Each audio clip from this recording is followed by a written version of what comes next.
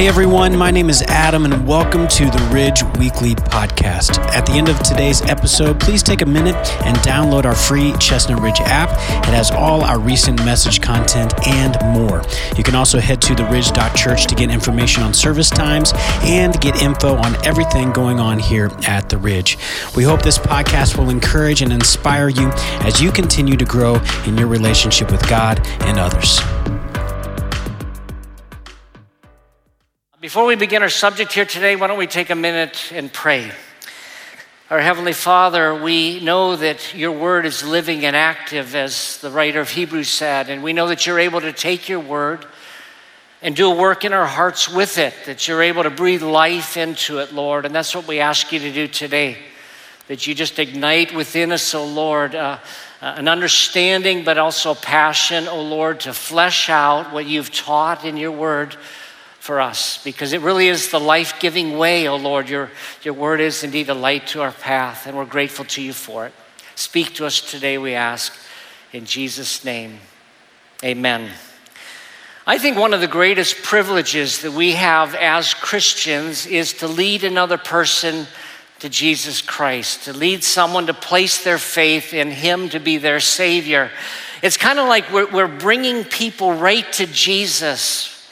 We're helping them understand who he was and what he did for them. And we then have this wonderful privilege of sharing a message that produces eternal life in those who respond to it. I mentioned early on in the book I wrote, When God Walked Alone, about the first time I ever shared this message with anyone.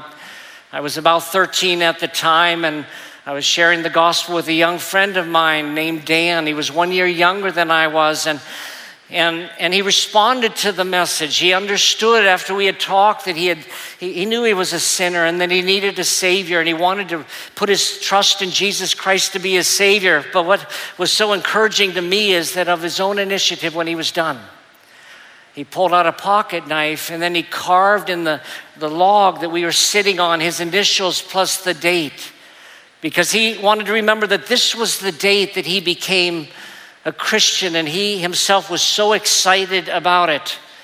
I think a lot of people have the wrong idea what a Christian is.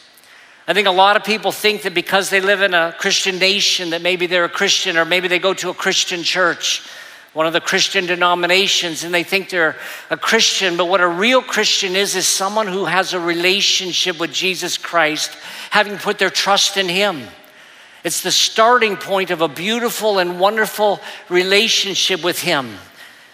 And I want to ask you, by the way, as I've been talking in this series, this question: do you really know Jesus? Jesus said, "My sheep hear my voice, and I know them, and they answer me, and I give to them eternal life." Notice the relational aspect of that. My sheep hear my voice, and I know them, and they answer me, and then I give to them eternal life. But because I shared this message with this friend and he responded to it, now I'm confident that one day I'll see him again in heaven. And I'm just so excited that we can partner with God in communicating a message that imparts eternal life to those who respond to it. And after I shared the gospel with this young man, something happened within my own heart. I was filled with a joy that I had never up to that point in my life experienced. I was just so filled with joy, and it lasted for several days. I just was so excited because my friend had come to put his trust in Christ. The Apostle Paul wrote in 1 Corinthians 3:9, he said, "We are God's co-workers." It's an amazing thought that God allows us to be co-workers with him. I realized that God could reach people on his own. God could do a better job certainly than we do. And yet he has chosen to allow us to partner with him in communicating this beautiful message to the world. And I think he does it that way so that we might share in the joy and the blessing associated with seeing people go from death to life, from light or darkness to light as well. Now, for most of us, though, I think the idea of sharing our faith is kind of intimidating. The thought of communicating your faith with a relative or a friend or a neighbor or a coworker, I think sometimes we're afraid of that, or we feel like we're not adequate to do that. And we live in a world in which we're told that there are two subjects you're never supposed to talk about. One of them is politics, and the other one is religion. And in our world today, it's real obvious why we don't want to talk about some subjects. We live in, for example, a political climate right now where if you talk about politics, people get really upset. It's almost like they have the inability to even discuss it in a rational way. But sometimes the same thing is true when we want to share our faith.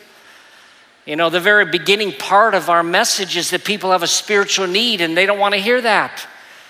To tell someone, hey, you know, as good as you think you are and as good as you may be, you're not good enough to get to heaven. All have sinned. We all fall short of God's standard of righteousness. And people don't want to hear that message. Now, when I wrote the book I did, When God Walked Alone, I divided it into 5 main sections, and I've been devoting 1 week to each of the main sections. In section 1, I talked about what the gospel is, and I want to review this so you see exactly where I'm going here this morning and next week. But I talked about the fact that the problem that we have to address in people's lives is this thing called sin. And sin just means that we miss the mark with God, and I think everybody, if they're honest, they realize, yes, I missed the mark. You know, we miss the mark with other people as well, but we miss the mark with God. The solution is Jesus. Problem is sin, the solution is Jesus, specifically because of who he was and is and what he came to do for us. No one else could be our Savior. Jesus was the Son of God and God the Son who lived a sinless life so that he could die in our place and for our sin. And when he rose again from the dead, it demonstrated that God accepted the payment on our behalf. So Jesus is the only one qualified to be our Savior. The sinless one died for sinners. He paid the price so that we could enter into a relationship with our God. And then the response God's looking for is faith. Problem is sin. The solution is Jesus. But what response God looks for is trust, faith. Will we put our trust or confidence in Jesus Christ to be our Savior? Now, in the second part of the book, I give examples and demonstrate how the problem in each case when a person finally has a relationship with God is sin. The solution is Jesus. The response is faith or trust. The third week of the series, I dealt with some of the careless or incorrect ways that people communicate the gospel message. I just gave a few examples that there are more in the book. But we need to be careful how we communicate this message. The fourth section of the book is what I'm addressing here today. And that is what we have at our disposal to help equip us to communicate the message with other people. I call these tools in the toolbox. And I'm going to cover 3 of them today, but there are many more that we could address and that are in the book. The last section of the book talks about how the gospel should impact our daily lives. This message that through faith in Christ we receive eternal life and we receive the grace of God is something that should impact how we live our lives day by day. But today I want to talk about these resources that we have to share our faith with other people. Now, before I get into these resources though, and again, I'm just going to cover 3 of them, I want to talk briefly about our responsibility as Christians to share our faith. Because I am convinced that we have a responsibility, if we have come to faith in Jesus Christ, to introduce other people to Jesus Christ as well. Now, I want to read a few verses here from 2 Corinthians. It's 2 Corinthians chapter 5, verses 17 to 21. 2 Corinthians 5, 17 to 21. Paul wrote these words, and I'm going to read them in a minute. But before I do, I need to define one term, because this particular term appears in these verses 5 times in various forms. The word is reconciliation or reconcile. Harper's Bible Dictionary defines reconciliation in this way. It's a term indicating the changed relationship for the better between persons or groups who formerly were at enmity, that means hostility, with each other. Humanity stands in need of reconciliation. And so it's talking about this hostility or enmity that exists between 2 people, and reconciliation is when these 2 groups come together. Another scholar by the name of Carnes puts it this way in the Dictionary of Theological Terms: Reconciliation is the removal of the enmity, again, that's hostility, between God and the sinner, and the establishment of a new relationship of peace and friendship between them on the ground of Christ's payment. Now, this might surprise some of you to realize, but in Romans chapter 5 and in Ephesians chapter 2, we read that all of us are really enemies of God. Now, if you ask the average person, do you think you're an enemy of God? They'd say, well, no, I'm not an enemy of God. Of course not. And yet, because of our sin, we're in this hostile position of God. Another way to put it is that all of us as people live in rebellion of God. And if you think about it, I think you'd acknowledge this is kind of true. That you want to be your own God, that none of us, in a sense, want some God telling us what we have to do or what we don't have to do. We want to be gods of our own lives. It's this thing called sin, though, and it puts a problem between us and our Creator. And this is why the gospel is so important, so essential, because the good news is about Jesus Christ taking our sin from us and taking it upon himself, dying in our place for our sin. And with the sin removed, the enmity is also removed, and our relationship with our Creator is reconciled or restored. Now, with this background in mind, let's read 2 Corinthians 5:17 to 21, and notice the word reconcile or reconciliation. Paul writes, therefore, if anyone is in Christ, he's a new creation. Old things have passed away, and look, new things have come. When you put your trust in Christ, you're in Christ. It's like you're tucked into Christ, and you're a new person. You're born anew, as Jesus put it. And then he says, everything is from God, who reconciled us, there it is, the word, reconciled us to himself through Christ, and gave us the ministry of reconciliation. That is, in Christ, God was reconciling the world to himself, not counting their trespasses against them, and he has committed the message of reconciliation to us. Therefore, we are ambassadors for Christ, certain that God is appealing through us. You realize that God speaks through us. He appeals to other people through us.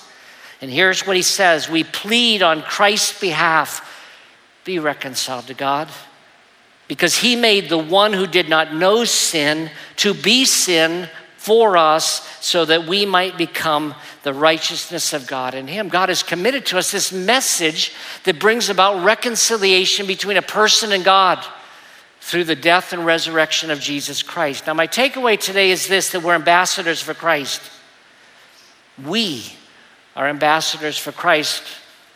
I've often thought what an honor it would be to be an ambassador for a country. If you can imagine for a moment just what an honor that is to represent your country or represent the President of the United States to another country. That it's like you're the spokesperson for that country or that president. But there's something that's even more wonderful. We have even a greater honor. We represent the Creator of the universe. We represent Jesus Christ. Look at verse 20 again. Therefore, we are ambassadors for Christ. We are certain that God is appealing through us when we speak this message. And we plead with people on Christ's behalf, be reconciled to God. Isn't that it? We want people, please get right with God. Please get right with God. And it takes place through Jesus Christ.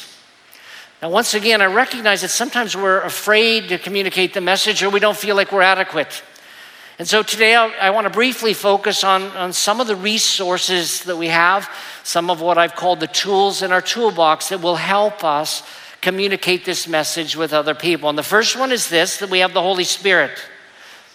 We're not on our own when it comes to sharing the gospel message with other people. We have the Spirit of God. We have a helper that is within us that can help us along the way. Of course, Jesus said this to his early disciples. You remember, just before he returned to his Father in heaven, he gave his disciples and us what's been called the Great Commission. He said, go into all the world and make disciples of all the nations in my name, baptizing them in the name of the Father, Son, and Holy Spirit. And then he said, teach them to obey what I've commanded. And then he added this, but I will be with you to the very end of the age. And when we're communicating this gospel message, we recognize he's with us in this. Now, how does the Holy Spirit help us, though? Well, I want to mention at least 3 ways. First of all, he gives us boldness to speak. You know, when the Holy Spirit came upon the disciples of Jesus, they became changed people. You remember prior to the Holy Spirit coming upon them, they were so afraid, they were fearful. We find them in the book of Acts in an upper room, and it's like they're hiding up there. And then suddenly the Holy Spirit came upon them, and they changed. They became bold all of a sudden. And the Holy Spirit is able to give us the boldness to be able to communicate this message with other people. Second, the Spirit gives us many times the words to say. We just don't know how to communicate the message, but he can help us. In Ephesians 6, Paul prayed this prayer. He said, pray also for me that the message may be given to me when I open my mouth, to make known with boldness the mystery of the gospel. For this I'm an ambassador in chains. Pray that I may be bold enough to speak as I should. Notice he's asking God for 2 things. One is he's saying, I want the message. I need for you to give me the message. And then he says, I need the boldness to communicate the message as I should. And then there's a third way in which the Holy Spirit is involved, and that is he's on the receiving end. He's working in the heart of the person to whom we are speaking. The first week of this series, I talked about my Jewish neighbor who lived across the street, and I shared the gospel with her. And at the time that I shared the gospel with her, she actually prayed a prayer to receive Christ, but she told me later that it wasn't sincere, it wasn't real, that she was just trying to make me feel good. You know, she didn't want to offend a 13 or 14-year-old boy, and so she just went along with me.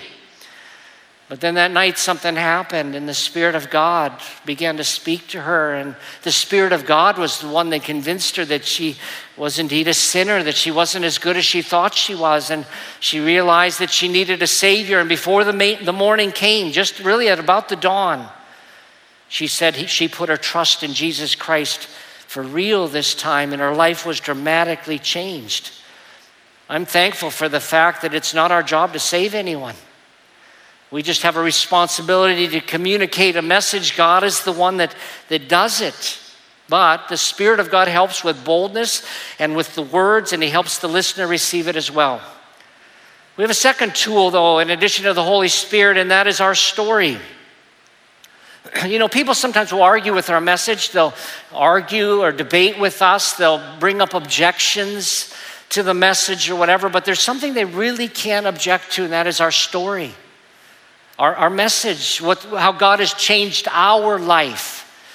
The Apostle Paul was really good about using this approach when he was sharing the gospel with other people. He just kind of shared his story. We have an example of this in Acts chapter 22, where Paul had been arrested, and there was a huge crowd there, and it was really a lot of commotion. And after he was arrested and still standing there, he asked the commander if he could address the crowd. And the commander gave him permission, and this is what he said in Acts chapter 22, beginning in verse 1. He said, I'm a Jewish man, born in Tarsus of Cilicia, but brought up in this city at the feet of Gamaliel, and educated according to the strict view of our patriarchal law. Being zealous for God, just as all of you are today, I persecuted this way to death. In other words, Christianity. Binding and putting both men and women in jail, as both the high priest and the whole council of elders can testify about me. He said, you could check out my story. Even the high priest would tell you this is what happened. After I received letters from them to the brothers, in other words, the Jews who lived in Damascus, I had these letters. I traveled to Damascus to bring those who were prisoners there to be punished in Jerusalem. But as I was traveling and near Damascus about noon, an intense light from heaven suddenly flashed around me. I fell to the ground and heard a voice saying to me, Saul, Saul, why are you persecuting me? I answered, who are you, Lord? He said to me, I am Jesus, the Nazarene, the one you're persecuting. Now, this is just part of his story. But it's very, very compelling. He's saying, I'm a guy that was zealous like you are, and I was attacking Christians. Something must have happened. And I'm telling you what it was. I met Jesus Christ, and he suddenly changed my life. And again, people can challenge various aspects of the gospel message, but they can't challenge our story. Years ago, I put together a little gospel tract that explained my story. And most of you have heard me talk about the fact that I put my trust in Christ when I was kind of young. But this little gospel tract is titled The Worst Kid in Town. Let me show you a picture of this. That was when I had hair. So I don't use this anymore because if I tell people that's me, they won't believe it. But that was me, and that's when I had hair at the time. And it's called The Worst Kid in Town because I was a preacher's kid. They call them PKs. And oftentimes ministers' kids or preachers' kids have a reputation of being the worst kid in town because they rebel. They rebel against their parents. They go the other direction. And I know several preachers' kids that did. And I even understand why. When I was growing up, I hated being a preacher's kid. I really, really hated it. And I mentioned in my story there that I would have walked away from all of it had it not been the reality of this message. When I was young, I put my faith in Jesus Christ. And I was changed. And so when I was facing a variety of things in my life because of my faith, I didn't turn aside from it. I knew what my dad had shared with me when I was 5 was absolutely true. And by the way, God used this little tract, this little story. It's a very small, it's a little trifold that I used to pass out when I'd go to a grocery store or some other place. And I remember 2 occasions with this particular little tract. One thing about it, by the way, is when I'd offer to hand it to someone and I said, I wrote this and that's me on the cover, no one ever refused it. They were just too curious. I say, that's my story of how I began a relationship with God. But on one occasion, I was going door to door. We used to go door to door and share the gospel message with people. And one day I was knocking on a door and a couple college students opened the door and the guy looked at me, one of the guys looked at me and he said, I know who you are. I recognize you. He said, you're on my refrigerator. And I said, what? He said, come on in. And I walked in and sure enough, this gospel tract was attached to his refrigerator.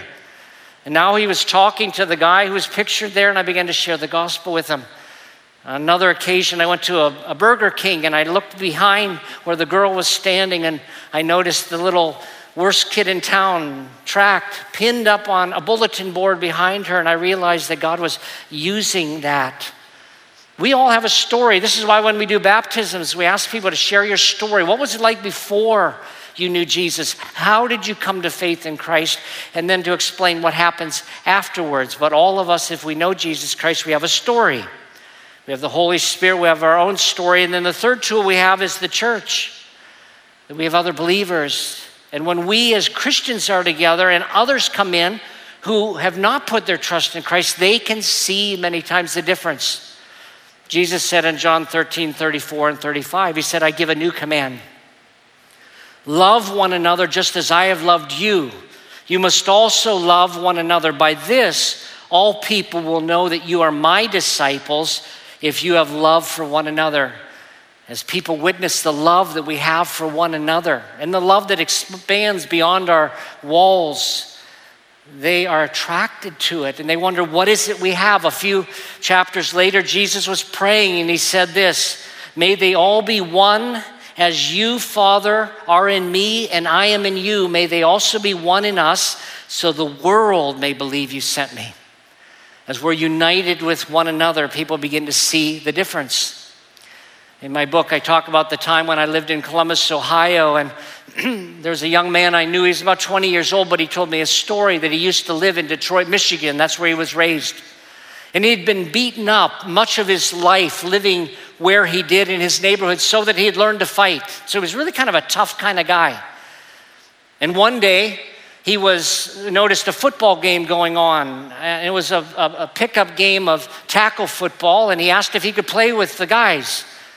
All the other guys that were playing were from the church I attended. They were all Christians.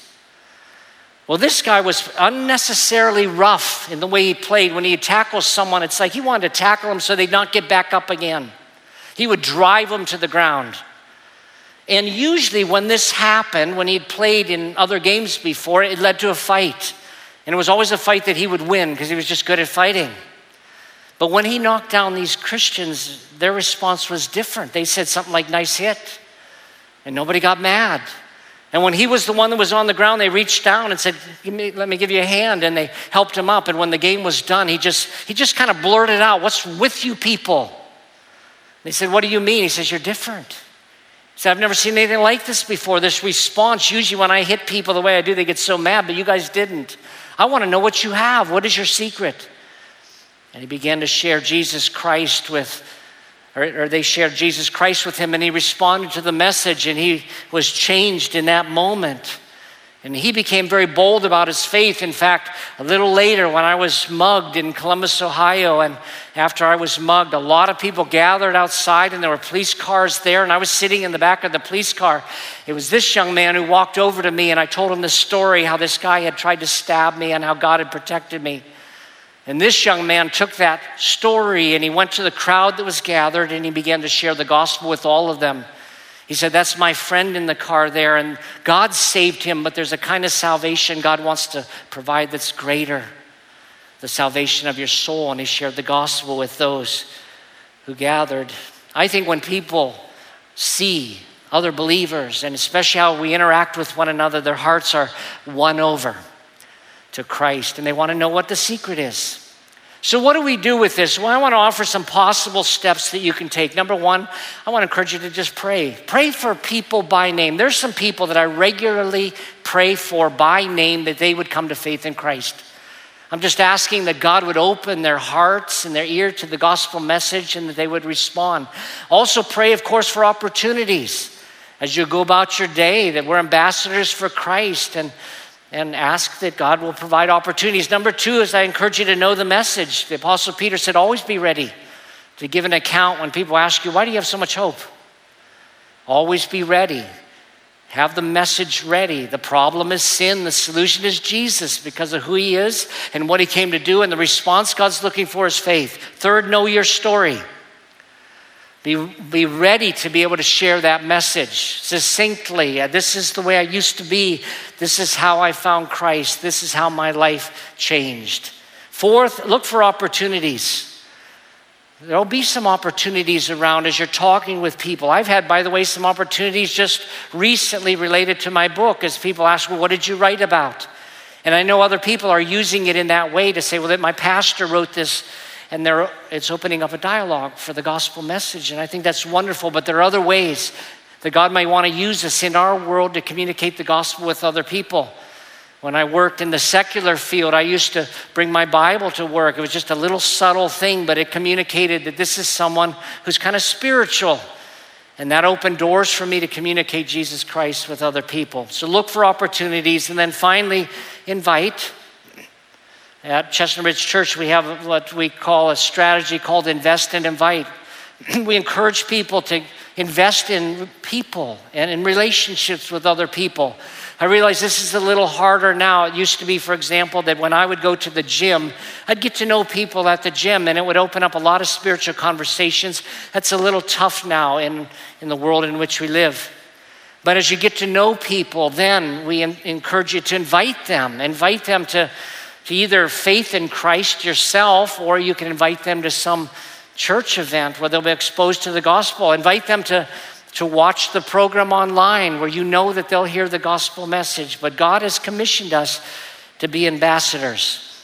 Let me mention one last thing in closing. You know, we live in a world that's changing dramatically, and I would say personally, I think it's changing more dramatically right now than ever in my life. I just have never seen the changes come down so rapidly and in the wrong direction.